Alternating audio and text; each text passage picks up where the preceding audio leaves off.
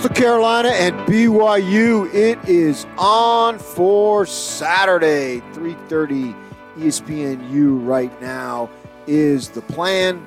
How about that, man? I need to tell you to join the big show Friday from 2 to 6 at the Warehouse at 1825 South, 300 West in Salt Lake City. Price is so low, it'll blow your mind. Boom! Boom is what we're expecting from my guy, Brian Keel. Brian Keel, as always, he's a big boomer. He's got booms left and right. Brian, good morning. What's your first reaction? Coastal Carolina, BYU. Oh, man, it's all smiles in the Keel home this morning. Good for you. Now, you're a football guy, man. Just the idea, I think that for BYU playing a game, I think they needed a game because, you know, they had a game a couple of weeks ago, but the starters, they didn't barely even play, right? They're out by halftime. So you can't count that as a game. In offense, maybe not so much you're a defensive guy. Maybe it's different. Correct me if I'm wrong. But offense needs to be fine-tuned. And I didn't know that you could afford to keep the fine-tuning of your offense by basically being off 3 weeks. No, it's not good. I mean, you look at the NFL, a lot of times you'll see teams that have the bye in the playoffs. They play poorly. Sometimes they lose that game, and, you know, they're a 1 or 2 seed. Being off for specific positions, like you said, you know, quarterback, receiver, timing, all that stuff, it's tough. It throws things out of whack, and being off for 3 weeks is, I mean, yeah, nobody wants that. So you're exactly right. They needed a game. They needed any game. And above and beyond that, this is a fantastic game, undefeated opponent in the top 20. It's going to be, I mean, this is exactly what BYU needed, exactly what the doctor ordered. Yeah, and then you throw in game day is going to be there, and that's still a big deal. You know, it won't have quite the pageantry with the COVID situation that it's had. We've seen it. They've been to Utah multiple times. They've been down to BYU.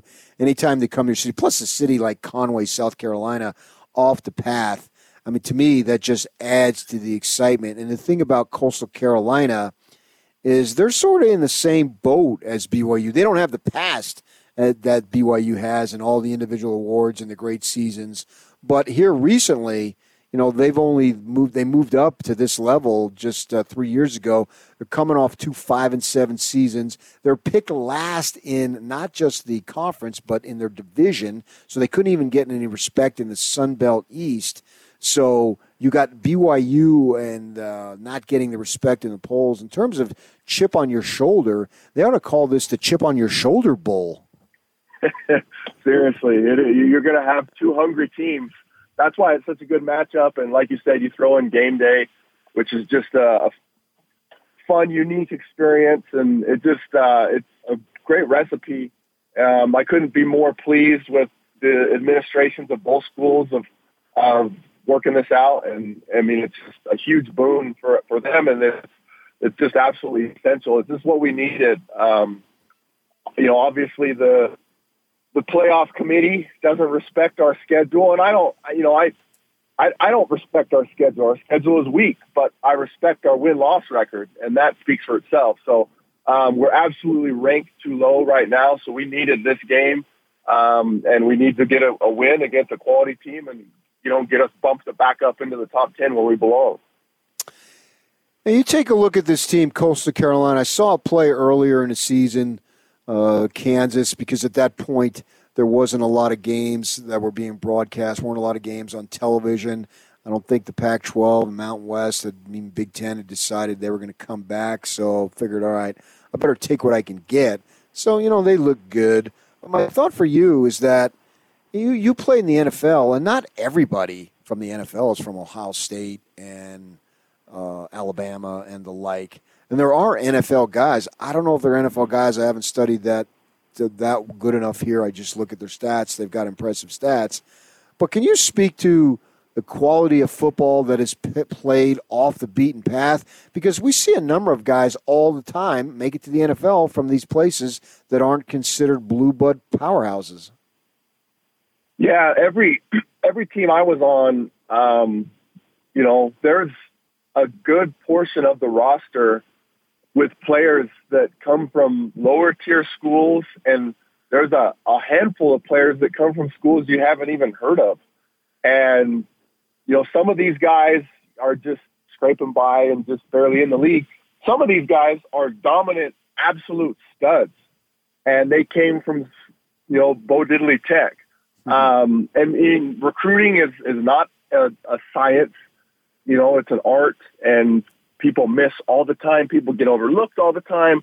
And every school in the country that fields a football team has some dudes on it. The difference is Ohio State's got a lot of dudes. Yeah. Alabama has a roster full of dudes. But you take a team like Coastal Carolina, you take teams from the Sun Belt and from the other G5 conferences, and they got dudes too. They have guys that'll go. They put guys in the NFL every year, and I think there's as much parity in college football right now as there's ever been, and that makes the game just all around better. And that's why the college football committee is pulling. It just makes it that much more ridiculous. You look at every other sport, and there's a true playoff. There's a chance. There's a place at the table, an opportunity. If you're legit, if you're good, you just got to win games, and things will take care of itself. Nope, not college football. It's not how we operate. I mean, it's ridiculous. It's absolutely a joke. Former BYU and NFL linebacker, and let's not forget Brighton Bengal Brian Keel joining us. As I look at this situation for the Cougars, man, now they're in the spotlight because I don't know if it's inadvertently or indirectly, but they've been getting a lot of run since the first poll came out, not this week, but last week. So we're well over a week, coming up on 10, 11 days now. People have been talking about BYU. And this game, it's so funky, because schedules are made 10 years in advance. And we heard that line, and now they're being made 2 days in advance. So this is the talk of college football that they got this game. So it's exciting. But as a part of that, it puts a lot of pressure on BYU to win. How do you think they handle it? How would you handle pressure in this situation? Because you're going to have a lot of eyes on this game that may not be watching literally the game, but they're going to be following the result of the game. Unprecedented times here in 2020. I mean, it's just weird. It's just so different. Like you said, 10 years in advance versus 2 days in advance. I can't even imagine getting a game scheduled and finding out on Wednesday night or Thursday morning who we're playing on Saturday. I mean, it's just crazy.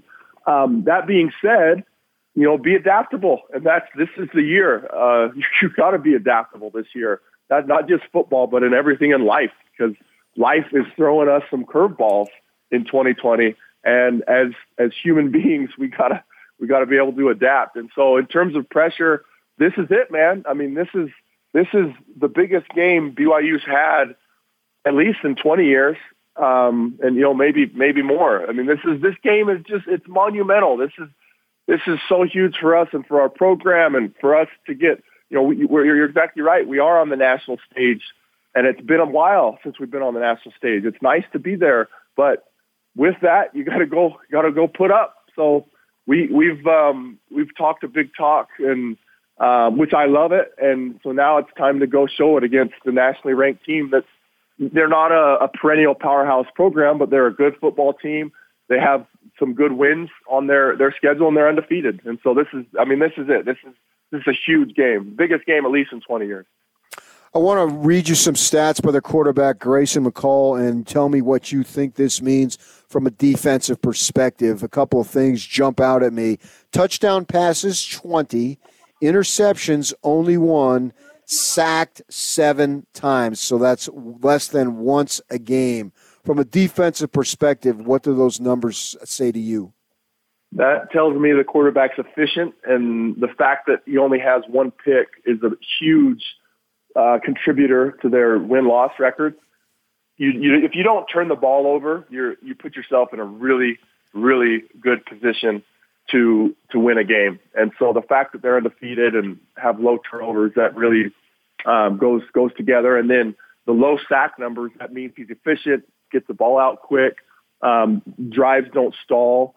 When you get a sack in a drive, it really, really throws a wrench in that drive having, any level of success. I mean, if you think about it, you get a sack on first down, now you got 2nd and 15 instead of 2nd and 5. You get a sack on second down, now you got to face third and long. If you get a sack on third down, you're off the field. I mean, sacks are huge. And so, the fact he hasn't been sacked much, he's efficient, sounds like he's a really good quarterback. I haven't seen them play, but, that's just the cursory scouting report. So, Brian Keel joining us, what type of defense do you think you would employ off the top of your head? Yeah, so, I mean, BYU's they've kind of had a mix this year of what they've been doing the last several years with the 3-man rush and dropping 8, and they still do that this year, but not as much as they've done it in years past. And I like it more when we rush 4. I think drop 8 has its place, but I think we use it more than we should. So what they will use in this game, to me, if you have an efficient quarterback like that, I think that is a less of an attractive defense because when you have an experienced quarterback, if you give him time, you can't cover forever. And if you give an experienced quarterback time, he's going to find an open guy and he's going to get the ball to him. And so, to me, when you have a better quarterback, you have to put pressure on him. You have to make him uncomfortable. You have to move him off his spot. And so, if I was the defensive coordinator, which I am not, I would mix some pressure in there, more pressure, different looks. I would switch it up. I would fake, make it look like we're bringing the house, and then have guys drop out. Just mix the looks up, and the biggest thing you want to do is make the quarterback uncomfortable. Also, too, offensively from the receiving standpoint, they've got 5 guys averaging at least 14 yards of reception.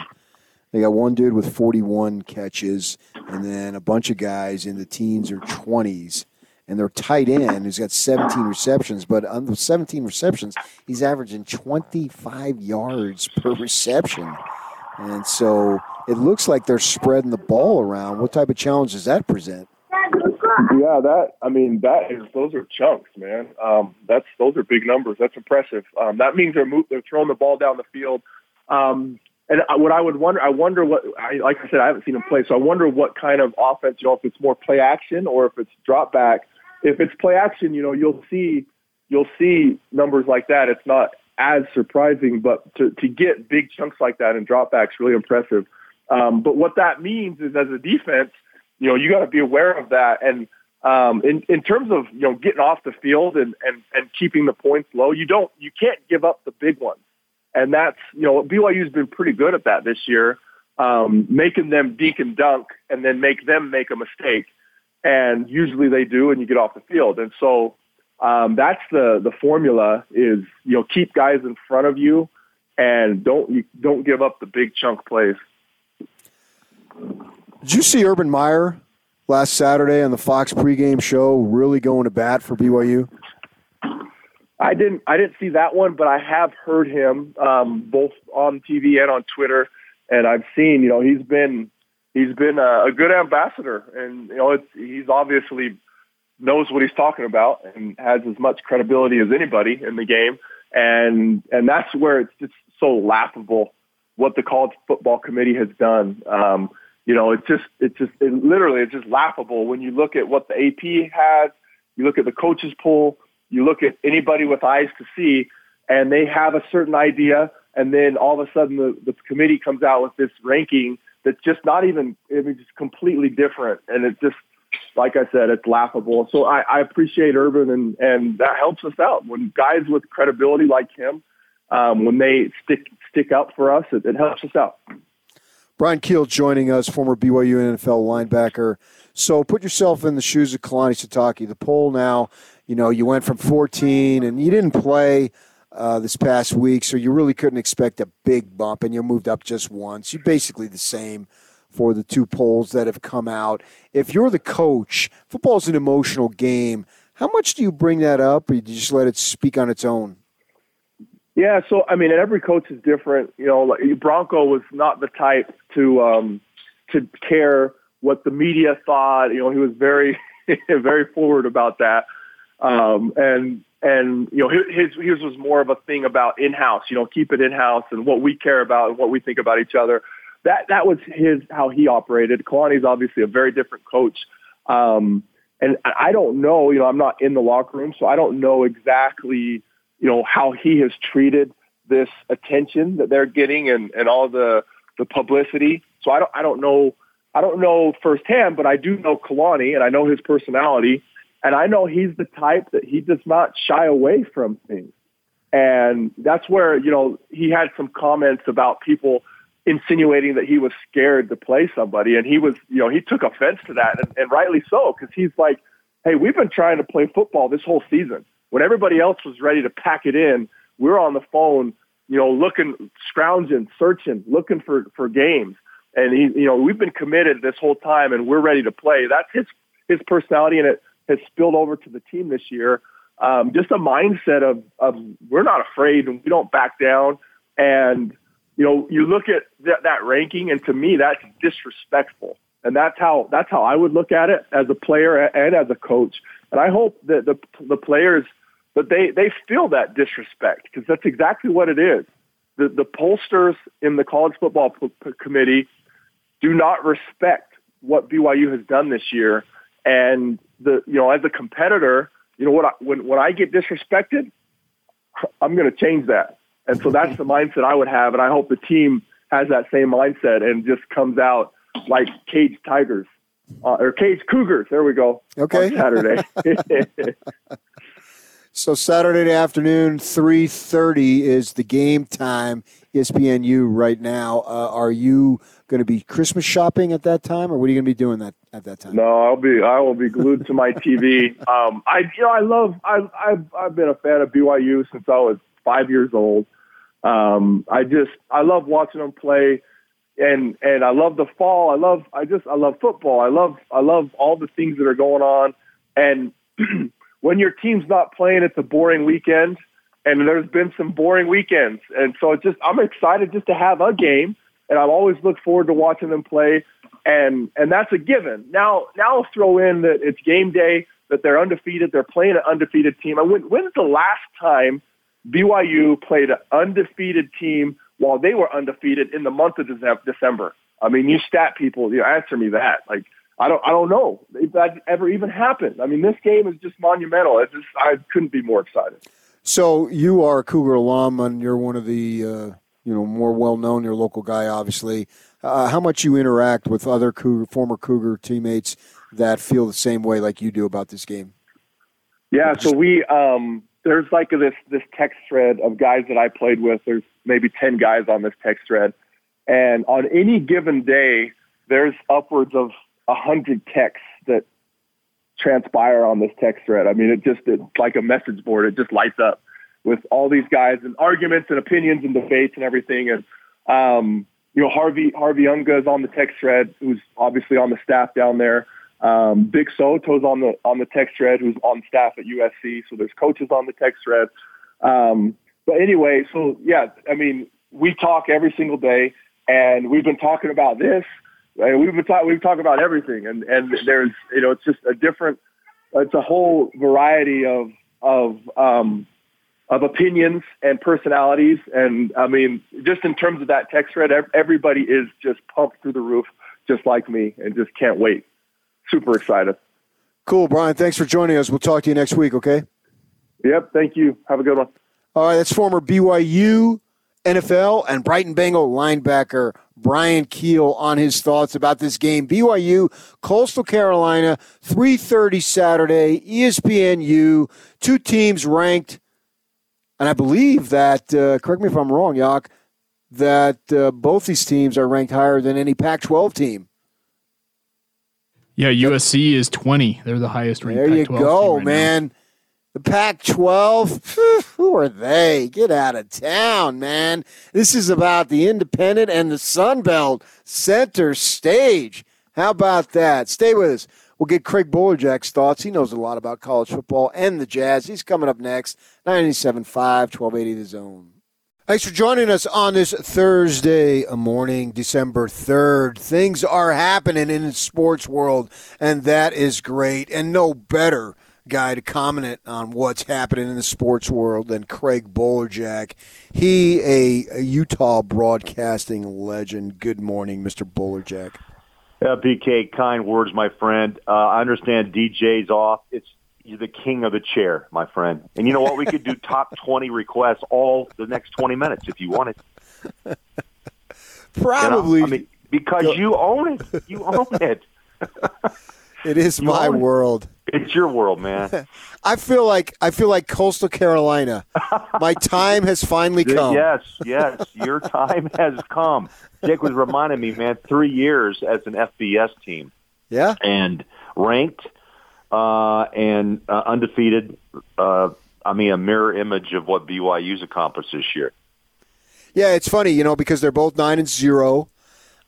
Scheduled called into question. Both played Texas State. Coastal Carolina played them last week, literally the last game. Obviously, BYU was earlier in the season.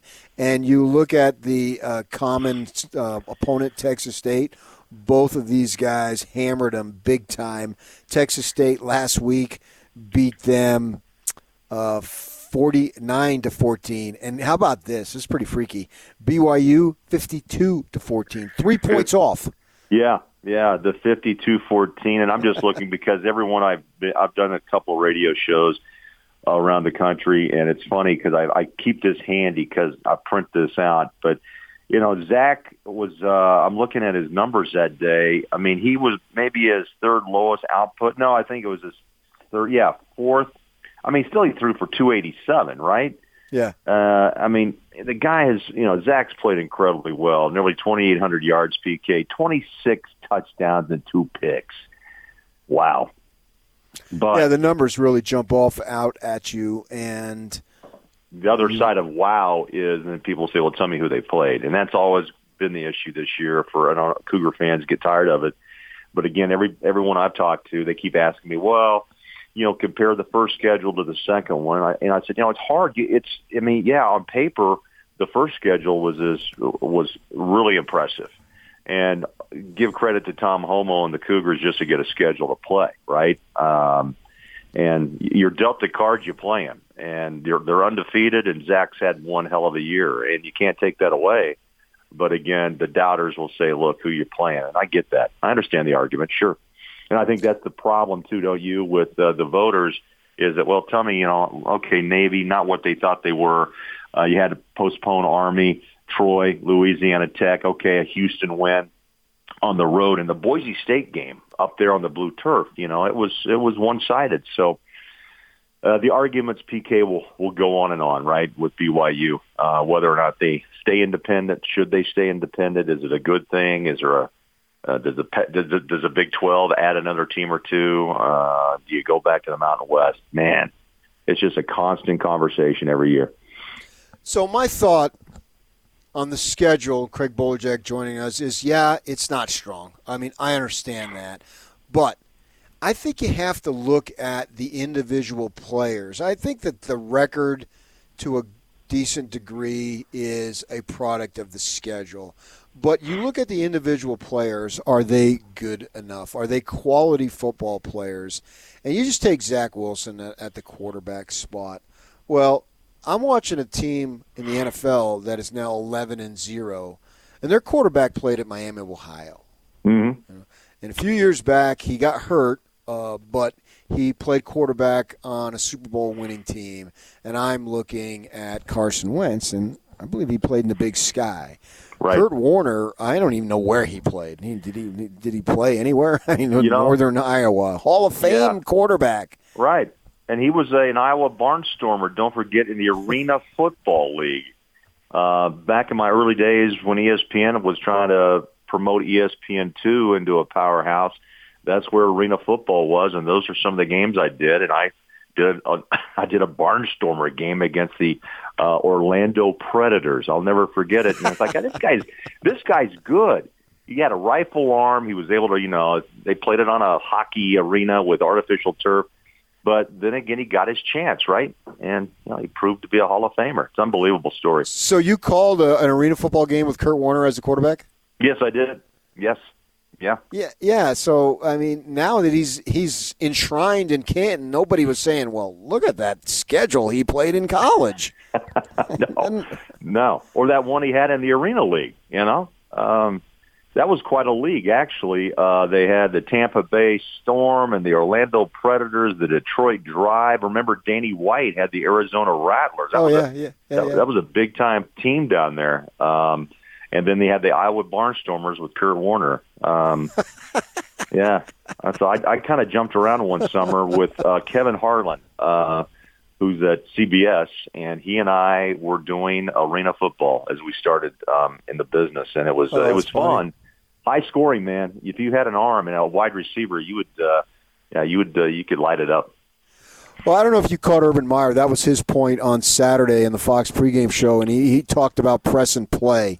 Yeah. And he said he's been press and play for over 30 years, and he said he spent several hours one day last week looking at Cincinnati, looking at BYU. And here's a guy who wouldn't even mention BYU's name when he was here for that overnight stand practically that he did a 2-season stand instead of a one-night stand. And wasn't it the famous the team down south? Yeah, that's right, and he built that. And he got that from others when he was back east and all that sort of Midwest. So the point is, he said he's looked at the tape, and I don't know about you, but when Urban Meyer speaks football, I listen. Oh, I do too. He and John Gruden are two guys I love to hear the breakdowns. You know, when Gruden was doing, what was it, the Sunday night game? No, was it the Monday night game? I guess. I lost track. But, those guys are great breakdown film guys like Belichick with New England. I mean, that's what they live for. And I'm with you, PK. I know you watched him. I was watching Zach play, and I like the way he rolls out, good feet. He reads defenses at a very high level for a college quarterback.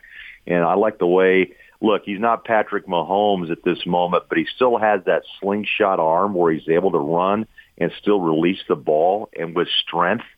And, those are all incredible attributes for a young quarterback, right? Trying to find his way into the NFL. And I think if what Urban Meyer said, I'm with you. When you get those type of endorsements, I guarantee the NFL scouts are watching closely too. How much pressure do you think is on the Cougars right now? Because there's a lot of talk. They've done a little bit of talk, but since the poll came out last week, a lot of folks have come to their defense. Yeah. And at the same time, if they stumble, those folks and all the other doubters are just going to jump all over them. Yeah, I think it's one of those opportunities, PK, where you run the table. I mean, the Coastal Carolina game and then the San Diego State game, you can finish off, perfect 11-0, and then you can let the folks there, you can sit and say, look what we did. Look at the numbers. I mean, Zach's going to be a 3,000-plus yard guy. They're going to rush. What are they averaging? About 180 a game. So they've put together. And what's impressive is that Kalani was under so much doubt, stress, turmoil of his own over the last couple of seasons of turning this around. And then even though you do, you still, no matter what you do, right, you still are, the criticism or the wonderment of who are you, how good are you, still this schedule isn't enough to prove that is my point, for Kalani. Because of the struggles they'd had in the past. And, he was kind of a lame duck coach at this time last year. And, again, he's done what he's been able to do with the schedule, and you have to, praise him for keeping the team together through a really rough season of COVID-19. And I can say that for a lot of college coaches around college football. But, look, if they go 11-0, you just have to let that record stand for, let it stand on its own. There's going to be critics. There's going to be doubters. But I think you're right about the individual play and just some of the numbers they've put up and the weapons that Zach has that he's gone to multiple times and the offensive line behind you. I think you can sit there and say, hey, look, good football team. And I would love to see them put themselves on the front porch of an incredible New Year's Eve type situation and play a top 10 opponent and let's settle the argument. But I don't know if that's going to happen or not. Yeah, we'd love to see it. Love to see them get as many as good or better tests that they could possibly get going forward. Craig Bolerjack joining us, switching to the Jazz. They've been doing these Zoom interviews and a lot of the stuff you would anticipate. Yeah. One thing that caught my ear, I guess, would be the potential of Bogdanovich not being ready. Now, he didn't rule it out, but it's a possibility as far as him not being ready for the season. What are you hearing on that? Well, yeah, I heard the same thing, and, there's hope. And I think, again, what Quinn said was, or Dennis Lindsey said, too, working with Mike Elliott, he's the guru of, how the Jazz attack rehab and whether or not the green light is given. And a lot of times, as Dennis said to us on that Zoom call, PK, was that you have to listen to the player as well, but also read through the lines if he's pushing it, if he's truly ready to go, and you go from there. So there's still time. You're looking at the preseason may not be in his immediate future, and that's okay. I mean, there's players trying to prove themselves on this roster, and you get some extra playing time. But what you lose in just a really short season of 3 preseason games is him working his way back, into the starting lineup. And even Donovan had said to us on one of the many Zoom calls we've all been on, is that,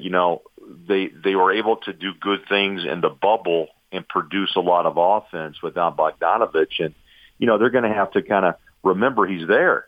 And that's the thing. I mean, Donovan was a dominant offensive force right in the bubble, and Bogey wasn't there. I don't know what would have happened had he been against Denver. Do you secure the win and move on to round 2? I'm guessing, yeah, but Jamal Murray played lights out, and so did Jokic at times. So I think, again, it's about getting him back. Maybe they don't want to pressure, the preseason games on him. But, he's too valuable, too, not to get on the floor. And the Jazz need him, PK. You know that. The guy was a 42% three-point shooter last year and 20 points a night. He's a big part of what they want to do. Big part. How much you think we see, like we saw first go-around, of Gobert and Favors together? Yeah, that's going to be intriguing. Those conversations came up again in the interviews, and I'm going to start with Derek because I thought, he handled that combo pretty good. But PK, he knows before he signed what his role is going to be. And I think that's important because I think in the years in the past, it was still kind of, well, am I on a position at the 4? Am I a 5? And, he does things differently than what Gobert does. I mean, he's got really good hands, as you know, and the Joe Ingles combo with the pocket pass, that's a beautiful thing to watch on the pick and roll, and he's a good offensive rebounder, second chance point guy, but I don't know the minutes. He mentioned a number, which I don't know if there's that many minutes on a given night, 24. So does he finish games? Do they go small ball sometimes? I mean, they know they've got him there in case Rudy gets into foul trouble and they can, interchange. But I would think, don't you, that coming back, he gets it. He's 29. He wanted to be back. And the fans are elated, but also his teammates are excited to have him back. And I think he really has to know what his role is going to be. And if he doesn't, then we're right back to where we were a couple of years ago. But I think he gets Rudy's dominance as a defender, but he also understands what his role is too and what he can bring. Well, if he's a backup, just go with the idea of a backup center, then I don't know what specifically. Assume Bogdanovich is healthy. At some point, obviously, he'll get healthy. So I could see, I don't know the entirety of the second unit, but the idea of Clarkson, Ingles, and Favors as a second unit, I'm in favor of that. Yeah. No, PK, if you break it down that way with a sprinkle of George Niang, and if you do get some minutes or contributions, let's just pick Mie Oni out of the thin air, okay? Who they want to see more of and really evaluate him more. He's 6'6", really long. I think he's got 3-point ability of what I've seen in practice, but again, you got to see more minutes to judge. I mean, I think one reason why Dante Exum was expendable and it was an incredible trade to get Jordan Clarkson in return is that they really like the fight the physicality of Miaoni at 6'6", and that was basically the same position and the same size of athlete that Dante is. So I think a couple of younger guys may get a shot to fill a few minutes as well on that bench. But, what we know, though, of the Jazz is still pretty much intact, except for the addition of the return of Derek Favors, right? So money's been spent. Rudy is still not signed, and there's a few weeks to go before that deadline hits. So the one thing, too, I get it, working with an agent, PK, but at the same time, you have new ownership. It's a lot of money to lay on the table, and I'm sure there's still a lot of negotiations going on of how you're going to get this done. But you don't want it to be hanging over your head for 72 games, I would think, to say, well, what if? And what are you going to do in the off season? So I'm sure they're working hard trying to get it done. But I always say this every year, and it always stands true. I'm excited to get it going and see what the Jazz do. The West is a buzzsaw every night, and health is going to be the big issue too, man. I don't know how the COVID, virus is going to impact the NBA. But I think you have to almost build in the fact there's going to be some games missed until a vaccine is given out, and that still will take time. So this season is going to be, I tell you, a challenge, I think, all the way around. What are the broadcast plans for the exhibition games? Well, as far as I know, we'll be there, which I'm glad, and I know that we'll still broadcast at the moment from the arena. Looking across the vastness of Vivint Arena into a Jumbotron. Very much the same type of broadcast that we did those 17 games during the bubble. And, PK, it's tough. It's a challenge. I think the fans, understand. I miss it, just the energy. I know they're going to try to blend in, 1,500 fans, so it's kind of like dipping your toe in the water to see how safe and how impactful it can be. But just to have some bodies there, and some actual fans, booing, cheering, whatever it may be, will be for me, a joy. I just hope, again, everybody's safe. They've got a plan to, have separation and distancing, but it's at least a start. And I think about, from what I've heard, of the 30 teams, I believe the number is up to 11 that are going to try to reintroduce fans into arenas. And we'll see how that goes. But, that's a starting point, right? That's a starting point. So the preseason games will be on TV? Yes. They haven't officially announced the times, but, the broadcasts are planned that way. Have not seen any regular season games or what the networks are planning, but the preseason schedule gives us 3 games to prepare for the regular season. And, officially they haven't announced it, but that's the plan moving forward, is that we get ourselves prepared for the regular season with those 3 preseason games. So I'm excited to get going again. It's a challenge to set up there in basically a near empty arena off a big screen, but what I haven't done in a long time is call, quote, a home game with actually players in front of me, right? Yeah. So the road games, you still call it off the Jumbotron, but at home we're actually going to look at players on the floor, which is the next step in this process, right? Well, Craig Bolerjack, thanks for joining the PK show. Damn, that has a good ring to it. I think it's probably pulling in some big ratings today. You can do anything you want, dude. I mean, that's you can sing out the commercial. You can you can do anything you want, man. Jake will lead dangerous. You. Yeah. All right, thanks for coming on. All right, pal. Good talking with you. Take care. All right, that's Craig Bolerjack. It was a big trade in the NBA last night. Huge. Russell Westbrook going east to Washington and John Wall going west to the Houston Rockets. We'll hit that with somebody from Washington who covers the NBA and the Wizards. We'll do that at the top of the hour. BYU, Coastal Carolina, the dominant story of the day. Man, I'm going to read you a tweet that really caught my eye from a national guy during the break, and we'll get to that on the other side. Stay with us, 97.5, 1280 The Zone. Let's go! The Big Show. It's a big deal! With Gordon Monson and Jake Scott. Gordon, we have some breaking news from the world of college football. We've been talking about the eyeball emojis coming out of BYU. Jake Edmonds of KUTV says, I can confirm the rumors. BYU at Coastal Carolina is happening. Not that Coastal Carolina is a marquee program, but they are highly ranked this year. Other teams have benefited from playing teams ranked in that same range and have gotten a boost out of that. So we'll see if the Cougars can do likewise. Hey, they're undefeated. This is a good thing. And plus, they need to play. They need to stay on the top of everybody's mind. The Big Show, weekdays from 2 to 7 on 97.5, 1280 The Zone and The Zone Sports Network. Jimmy Buffett talking Christmas. Yak trying to derail me. Sorry.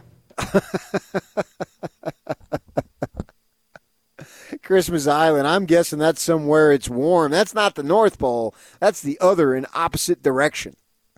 The Caribbean, as we talked about yesterday. Yes, how about that? I've been there a few times. I haven't been around the world by any stretch. The Tribune, my old stomping grounds, the Watchdog, has paid for me to go to these places many times over. Very grateful for that. And so, man, I love the Caribbean and the water that's there. I also love the opportunity for BYU to play Coastal Carolina. What does it mean if they win? Well, do they get that bump? What do you think, Cougar fans, Ute fans, Aggie fans, Corner Canyon Charger fans? What do you think? Stuart Mandel, we've had him on the show, haven't we? He's been on our station many times over. Yeah, we had Stu on the show. He has a tweet he put out about a half hour ago that says, here are the stakes. If BYU wins and beats San Diego State, they will definitely make a New Year's Six. Who knows? Maybe even the committee will gasp, move them above Georgia. If Coastal wins, they become clear next in line for the G5 automatic bid if Cincinnati loses. So Stuart Mandel is saying if BYU wins their next two games, and they're a 10-point favorite in this game, I assume they'll be favored against San Diego State. Aztecs got a good defense, not a whole lot of offense, which is what we saw last year in that crappy game when the Cougars went down to San Diego. Jeez, I don't even remember the score. Was it 2-1? It was very low scoring. If BYU wins and beats San Diego State, if they win out, they definitely make a New Year's Six. So Brian Keel said this is the biggest game BYU's played in 20-some years. Well, if you say that, as far as if the Cougars win out, go 2-0 in December, they will definitely make a New Year's Six bowl game. Wow, this becomes huge. I had my doubts. But Stu Mandel. Can't call him Stu, because if you call him Stu, you take the art out of his name. That's an old line from Coach, that comedy with Craig T. Nelson. If you see some of his other tweets, he said, can we make up BYU fans because of his comments about the Washington deal? But he also nominates, he says that Tom Homo should be AD of the year. Why are we stopping the year? I would say century. Well, the century's just underway, PK. That's a long time. Yeah, but irregardless, I mean, to date, maybe it could. He would be leader in the clubhouse for AD of the century. How about that? I like that. He's done a good job this year. There's no doubt about that. Tom Holmoe, AD of the year. Well, it's been interesting. It's probably been, in a sense, remember when he does one of his media availabilities, it's probably been fun. Because anytime you're winning ball games, it's fun. And to be able to come into work, who are we going to play this week? I mean, it's certainly different. I would think that would be, maybe fun isn't the best word, a shot of adrenaline that he hasn't had since he's been on the job, because he's had a tough job when they've gone independent to do those scheduling. And then when you get to the season, the scheduling is already done. It's a matter of winning the games, and they haven't done that at a high enough level here in the last 3 years. And now this year they are, and he's been adding games and doing all this stuff. It's probably exciting is maybe some of the better words. When he has his media availability, we can ask him about that. But obviously he's done a phenomenal job. All right, big trade in the NBA. What does it mean for the Western Conference? We'll get to that next. Stay with us, 97.5, 1280 The Zone.